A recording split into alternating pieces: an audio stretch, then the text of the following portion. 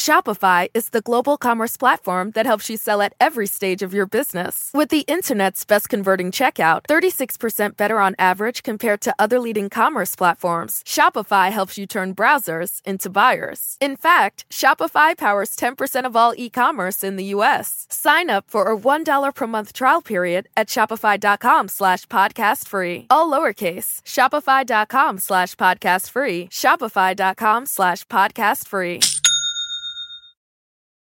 Sometimes our commander-in-chief, ideally upholder of the law, fails to inspire us. Take the 1970s. Well, I'm not a crook. Or the 90s. I did not have sexual relations with that woman. And now the 21st century. I'm an extremely stable genius. You're about to hear two attorneys make sense out of a legal system some say is a train wreck. Here are Royal Oakes and Connor Oakes. This is Too Many Lawyers.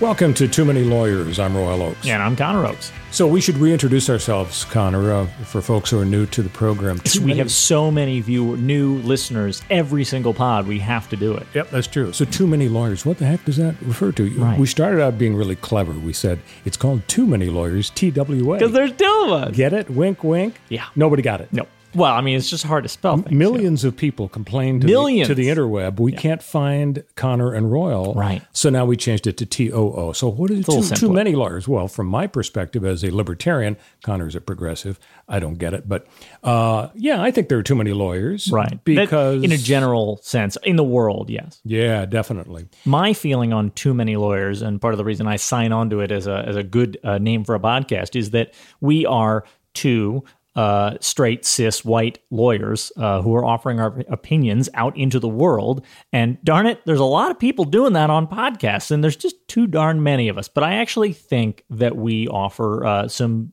actual value to the podverse, to the podosphere, whatever you want to call it, because we are two guys who are pretty diametrically opposed on some political issues. And yet, because we've lived, with each other in our entire family lives, we've developed the ability to actually have a real conversation about politics and social issues. We can disagree without the rancor that you usually see. Yeah, and we actually, on this podcast, I think our best value add is that we translate that into a skill and can talk about how best to do that and how best to have a conversation in a way that's civil instead of shouty, which, even though I do tend to get shouty. And sometimes we find common ground. And for example, I think probably 90% of the episodes, you've totally agreed with me at the end of the Correct. Show. It was kind of like a Perry Mason It's ending. like every episode, I open my eyes to the truth. Maybe not. So what are we going to talk about today? Sexual orientation discrimination banned from the face of the United States, not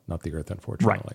Right. We're going to talk about how for DACA, workers, yes. Right, in the employment setting. We're going to talk about how DACA survived the court test. The Supreme Court went for DACA as well. And we are going to reveal to you the world's stupidest microaggression. I love this candidate. It is absolutely the stupidest one. Okay. So let's talk about sexual orientation. Really big week out of the U.S. Supreme Court. Huge. And it's actually not even the last week in June. For me, it's like Christmas, Christmas in July. They say Christmas the last week of June, because that's when the U.S. Supreme Court, they look at the clock on the wall and they say, oh my goodness, Ruth, we're going to be fishing up in Lake Winneshoga or whatever. We got to get out of here July 1. They always bail for 3 months on July 1. And so the last week of June, there are these huge, just festooned with big Supreme Court decisions. They're getting an early start because it isn't the last week of June yet. But anyway, let's talk about the sexual orientation case. So way back in 1964, Congress passed the Civil Rights Act,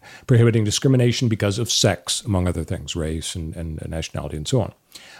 Recent years, there's been a debate over whether that law should be interpreted as banning discrimination based on sexual orientation, and should you stop people from being discriminated against because they're transgender. So the Supreme Court ruled on Monday, we're taping this on Sunday, the 21st of June, Supreme Court ruled 6-3 that the law does in fact prohibit such discrimination. It's the liberal bloc, Ginsburg, Sotomayor, Kagan, and Stevens, plus Chief Justice Roberts and Justice Gorsuch, who wrote the majority opinion.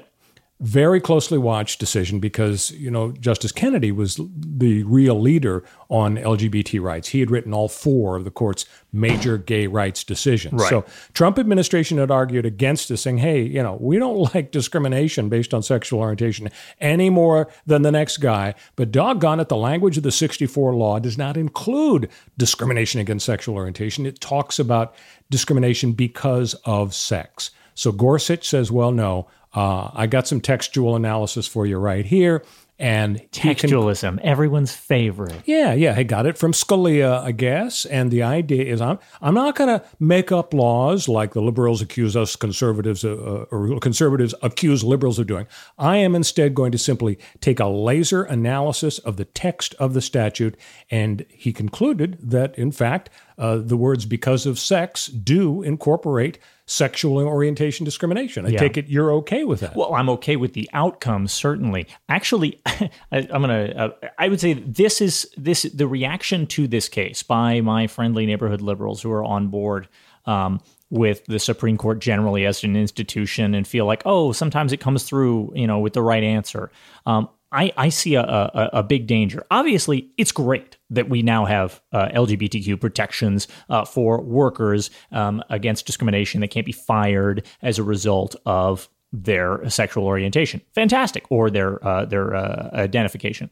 But the danger is with people saying things like, this is textualism done right, or originalism done right. Great job, Gorsuch, for using your ideology that you stick to as a conservative and finding what's wrong with that? Right result. Because the real problem is that textualism and originalism, which are often used interchangeably, not sometimes people draw a distinction, but they're basically the same thing. It basically says, look at the text of the word in the statute, in this case, sex, as used in this law from the 70s, and say, what did they mean when they said sex, their original usage of the word sex at the time?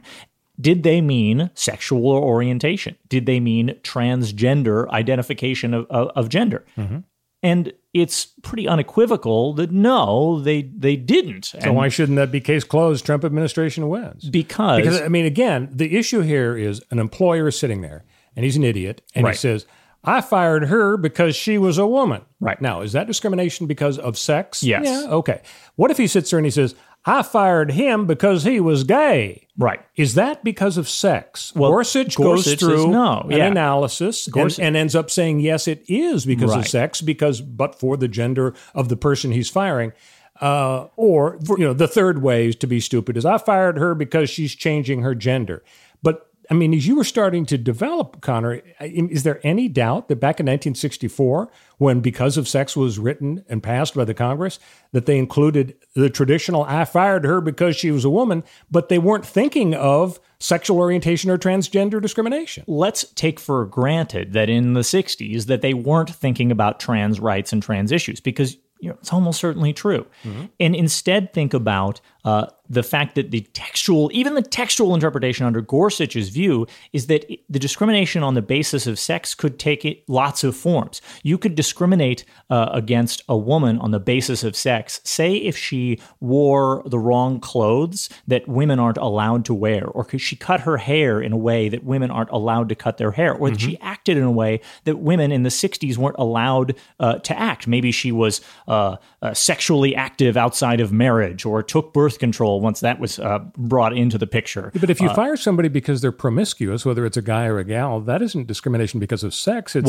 discrimination because of promiscuity. Imagine this. Imagine that you would be 100% okay with the promiscuity out, just having sex outside of marriage, or cutting her hair short, or cussing, or anything else you object to if she had been a man. But the employer explicitly says... So it's double discrimination. It's discrimination against the promiscuous and against the female. You can say it's double discrimination. Or you could say it's really discrimination because the employer explicitly says, well, if she'd been a man, she could have done anything she wanted. Smoke, drunk, sex, anything. I don't sin. It doesn't matter. I don't hold men to a standard at all. They can do whatever the heck they want. Right. But women have to be dainty and special. That would be discrimination on the basis of sex. And that's basically what Gorsuch is saying here. They care about the gender of the person. So if you would fire somebody for having sex with men, but you because they are a man, but you wouldn't fire a woman who was having sex with men, then you're discriminating. And the gay guy is being terminated because he's a man, exactly. And therefore it's sex. But is it really? I mean, isn't that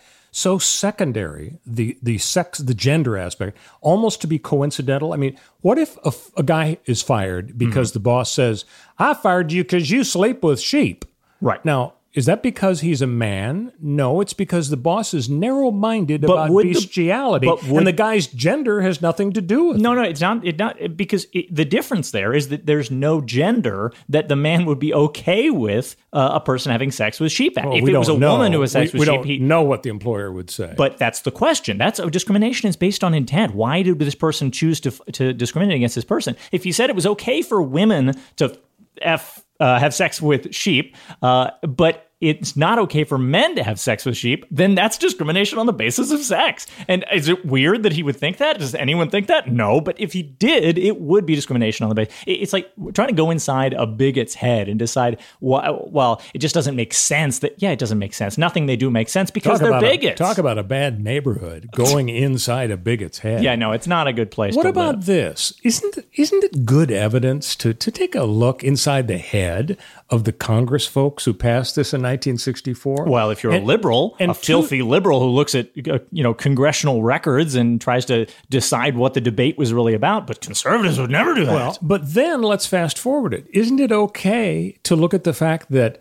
a lot of members of Congress for the last 15 or 20 years have tried very hard to amend the 64 Civil Rights Act to change it into something that Justice Gorsuch just this week said it was all along? I mean, why would they need to amend it to add sexual orientation discrimination? If it really meant that, what he says it meant, those amendments would not have been necessary. And that's not compelling to me because obviously racists or sexists or homophobes or transphobes would be interpreting a law wrong for decades, trying to avoid the correct outcome, which is LGBTQ people have protection. The fact that there are bigots in places of power and they have not yet protected those marginalized groups until this point is not evidence of what the law, I think, really is or means, even if you use a textual lens. And again, the textual lens is what grinds my gears, right? Let's have a what grinds Connor's gears. I know this whole podcast is a what grinds Connor's gears podcast, but look, textual interpretation is inherently regressive. You look backwards at the past and say, what did they think? What words did they use? What did those words mean at that point? That means that it is set up to always be fighting against any kind of progress in society because you're always going to be, held down and held back by what people thought in the past. So anything that changed, inherently it opposes. And, in a sense, and I feel it's a strong sense, textualism is something that conservative jurists cloak themselves in order to gain the high ground and say, well, we're being objective, you're being subjective. We're not activists, you are activists. When really, they're just going to craft it. And this is a good example of the problem with that. You can craft it to get the result that is correct, as Gorsuch did in this situation, or you can craft it to get the result that's wrong, as Alito and Kavanaugh did in their terrible dissents. This is a tool that conservative jurists use to become elite and say we're better than you, but it's actually meaningless. It just kicks the can down the road. Let's use an example that Scalia used once, famous, sort of the origin of textualism. In a 60 Minutes interview, he was asked about a cruel and unusual punishment case, and he cited this in one of his cases as well later. He said, well, cruel and unusual punishment and torture, these things have a fixed moral meaning. He's put to the test because the interviewer says, look, we know more about torture than we did in the past. We know things that we didn't think were torture in the past. We actually are. They have really long-lasting bad effects. So what about the fact that the definitions of the word torture maybe didn't incorporate something in the 1700s, but now we would say that's torture. So the word changed, so the law should be able to adapt to that. And Scalia said, well, that's okay, because torture and cruel and unusual punishment have this concept of a fixed moral meaning, and we could just slot whatever new information we get into the fixed moral meaning of cruel and unusual punishment. But this problem obviously just is trying to address the reality of the shortcomings of textualism by kicking the can down the road and saying that I, in 2020, as a jurist, can decide what the fixed moral meaning of torture or cruel and unusual punishment is. And therefore, there is no inherent content to the idea of textualism. If it is flexible in that way, it's flexible in every way, and I can abuse it to get to whatever result I want. So now we know that reading Justice Scalia's opinions is like pouring sand into Connor's gears. When we come back, we're going to figure out whether or not the Gorsuch decision was an example of judges making law. This is Too Many Lawyers. Stick with us. Shopify is the global commerce platform that helps you sell at every stage of your business. With the internet's best converting checkout, 36% better on average compared to other leading commerce platforms, Shopify helps you turn browsers into buyers. In fact, Shopify powers 10% of all e-commerce in the U.S. Sign up for a $1 per month trial period at shopify.com/podcastfree. All lowercase, shopify.com/podcastfree, shopify.com/podcastfree.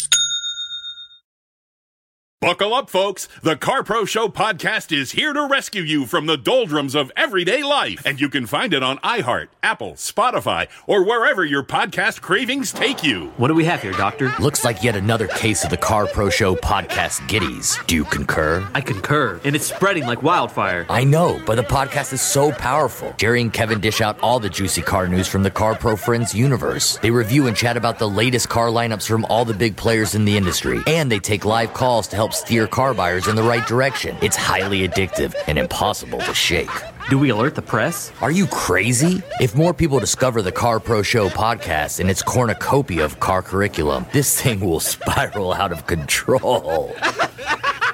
Listen to the CarPro Show on iHeart, Apple, Spotify, or wherever your podcast desires take you. Brought to you by CarPro.com, where you now have a friend in the car buying business. CarPro.com.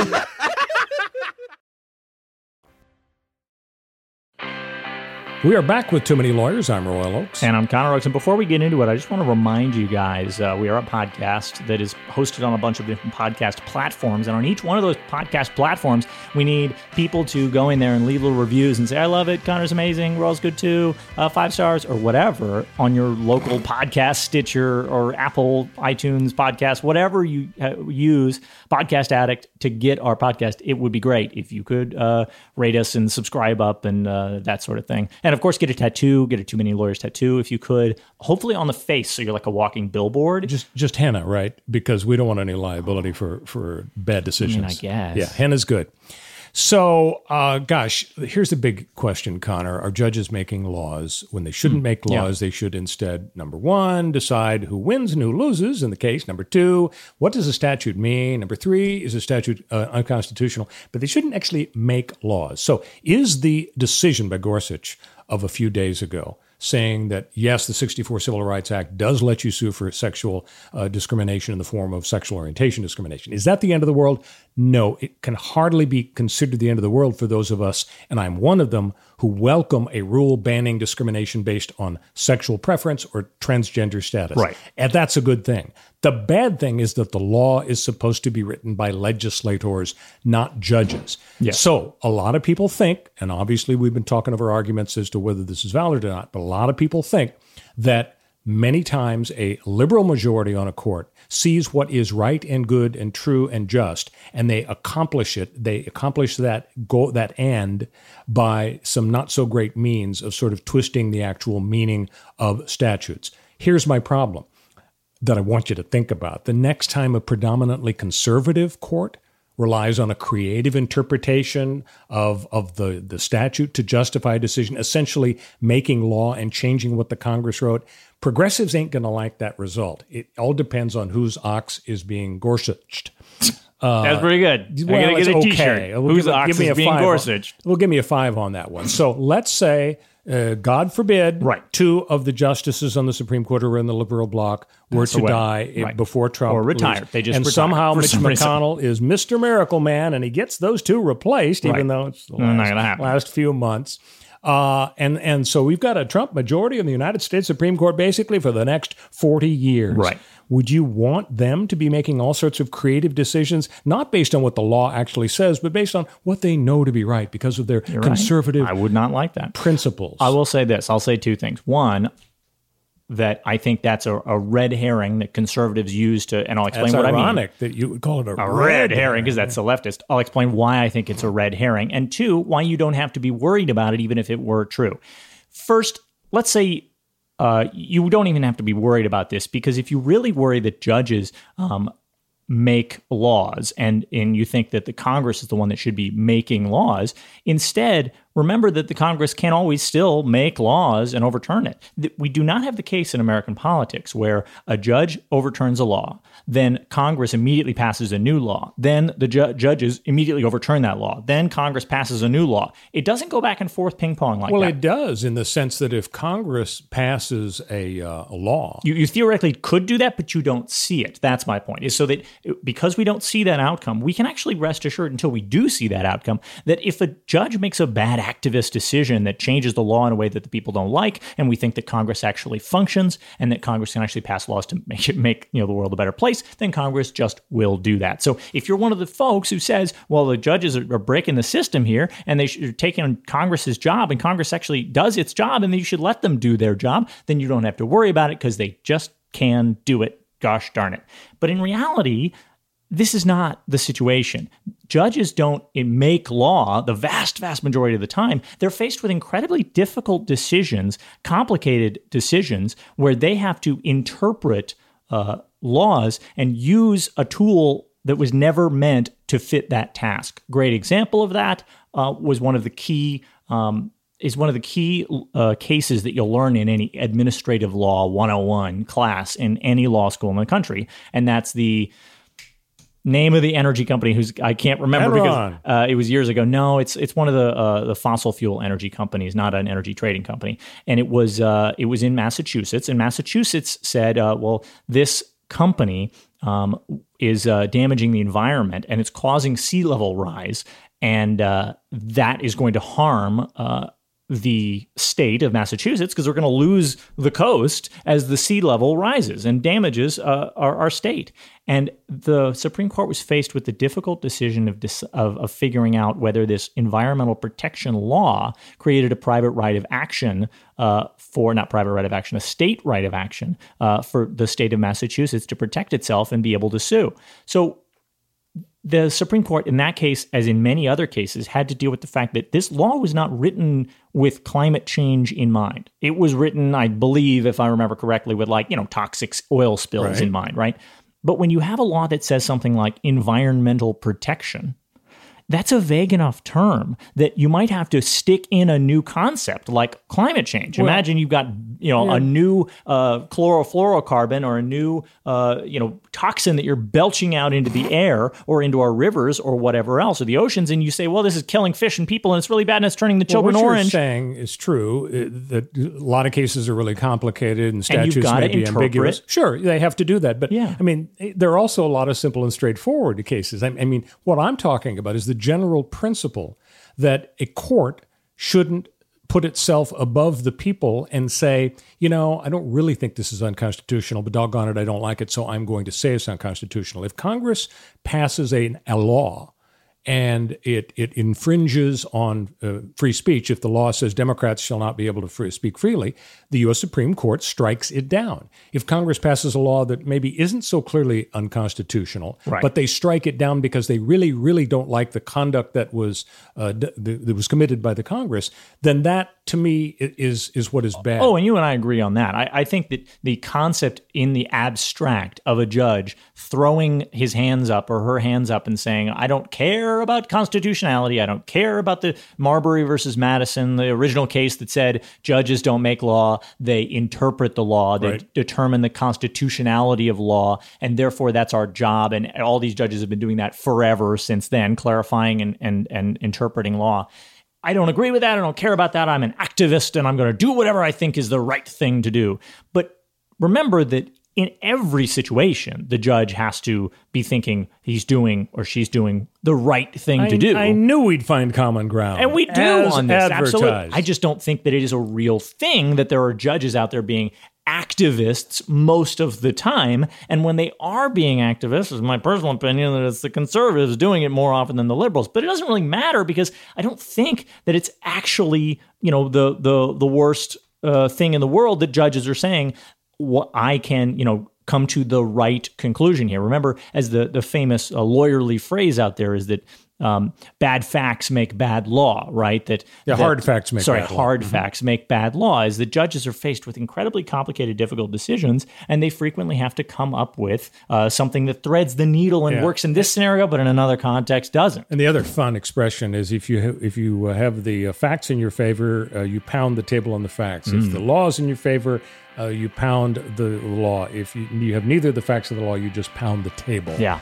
When we come back, there was that second big decision out of the U.S. Supreme Court about the DACA situation, and the Dreamers can say the long national nightmare is over. We're going to be back with Too Many Lawyers.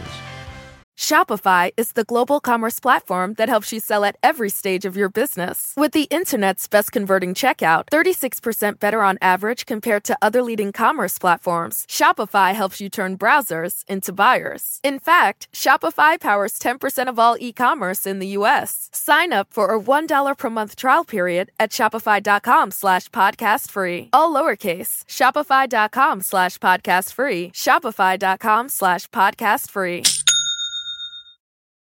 Buckle up, folks. The CarPro Show podcast is here to rescue you from the doldrums of everyday life. And you can find it on iHeart, Apple, Spotify, or wherever your podcast cravings take you. What do we have here, Doctor? Looks like yet another case of the CarPro Show podcast giddies. Do you concur? I concur, and it's spreading like wildfire. I know, but the podcast is so powerful. Jerry and Kevin dish out all the juicy car news from the CarPro Friends universe. They review and chat about the latest car lineups from all the big players in the industry. And they take live calls to help steer car buyers in the right direction. It's highly addictive and impossible to shake.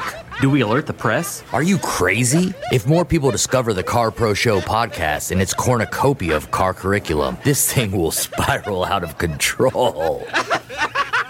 Listen to the CarPro Show on iHeart, Apple, Spotify, or wherever your podcast desires take you. Brought to you by CarPro.com, where you now have a friend in the car buying business. CarPro.com.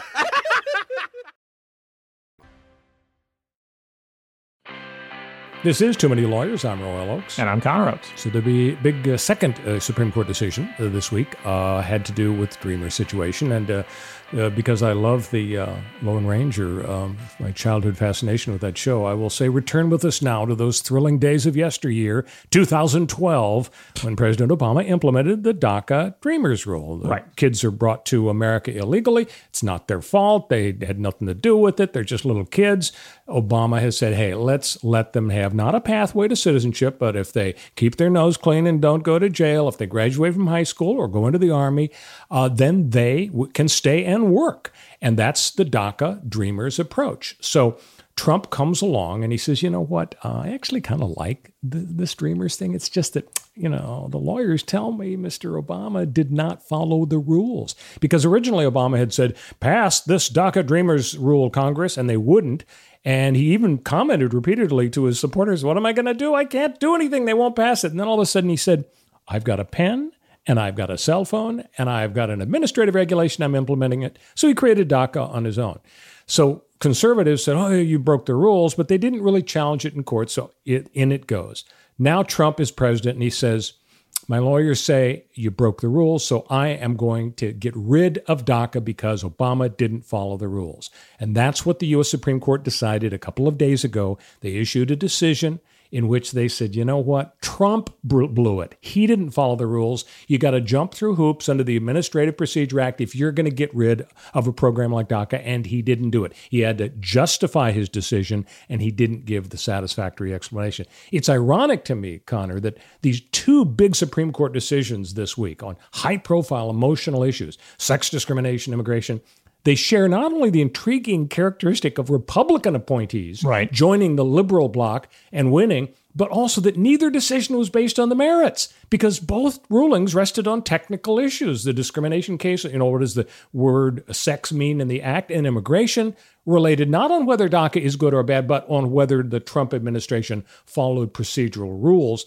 in striking down the DACA order. I assume you're okay with the court's DACA decision? Well, of course, I'm okay with the outcome, the result. I think it's a really good thing. I think the outcome of the opposite would be to say that presidents get to undo the actions of their predecessors with no justification and throw millions, or in this case, thousands of people into a dangerous state of limbo. We made a promise to the DACA recipients, the Deferred Action for Childhood Arrivals recipients. We said, if you sign up and you give us your personal information, basically you let us know where you are in the country and what you're doing and your age and some other things about you, we promise you'll be able to stay here legally.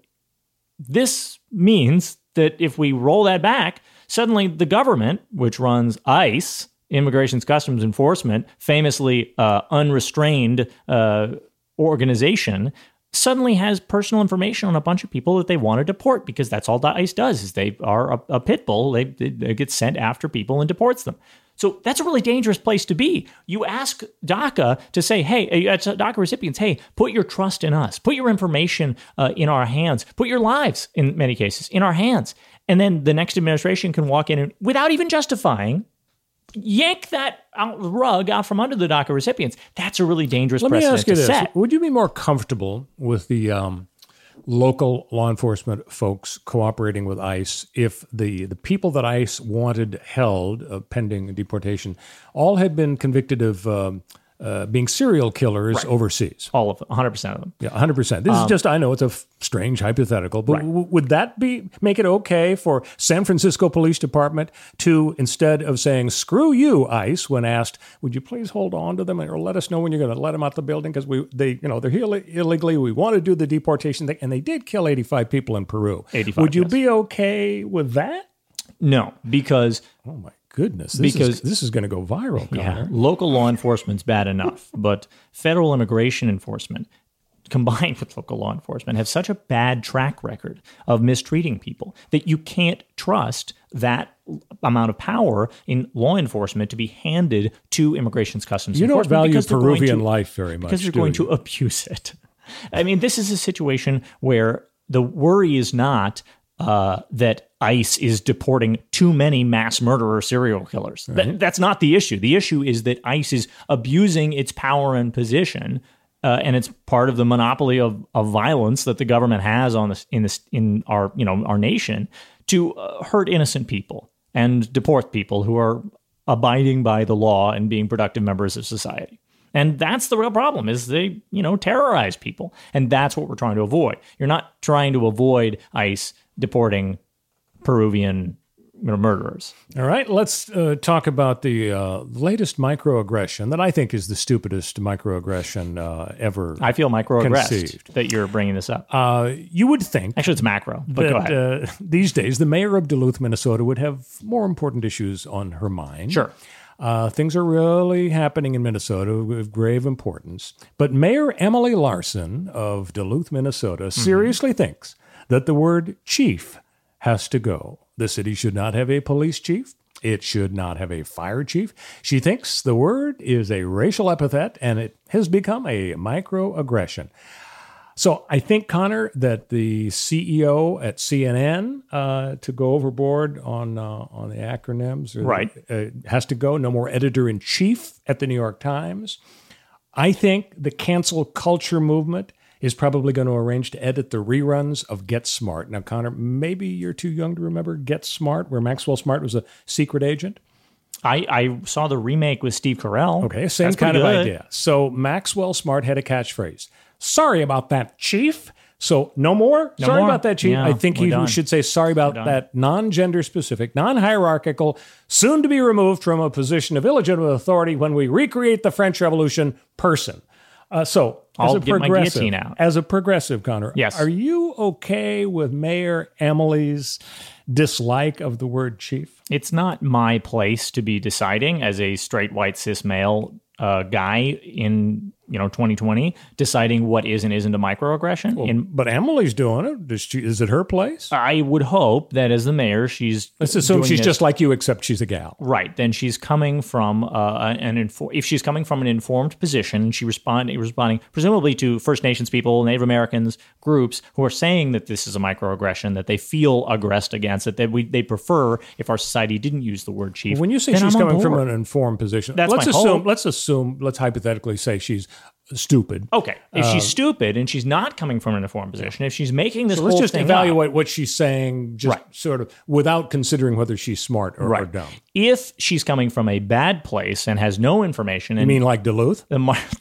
the marginalized group in question is not saying that this is a microaggression and that it's important to them that it change, then it's silly and probably doesn't need to change because they are the people in the best position to say it. But if people are saying that the Atlanta Braves and the Kansas City Chiefs and the Washington Redskins, apologies for using a slur on our podcast, are offensive terms that should be phased out and not used, especially in sports teams, then I'm going to frickin' listen to these people. Now, am I making this up? Is the mayor making this up? Probably not. This is probably coming from a good place where people are now, especially in 2020, mid-2020, in the middle of the biggest sort of intellectual awakening about marginalized groups and their rights in several years.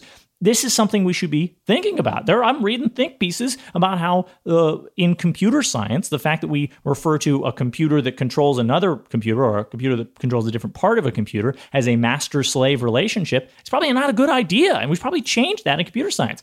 Do we need, you could just use any other word to mean master or slave. Should we have master bedrooms described in house floor plans in real estate and architecture? Do we need those? I don't have a problem with that.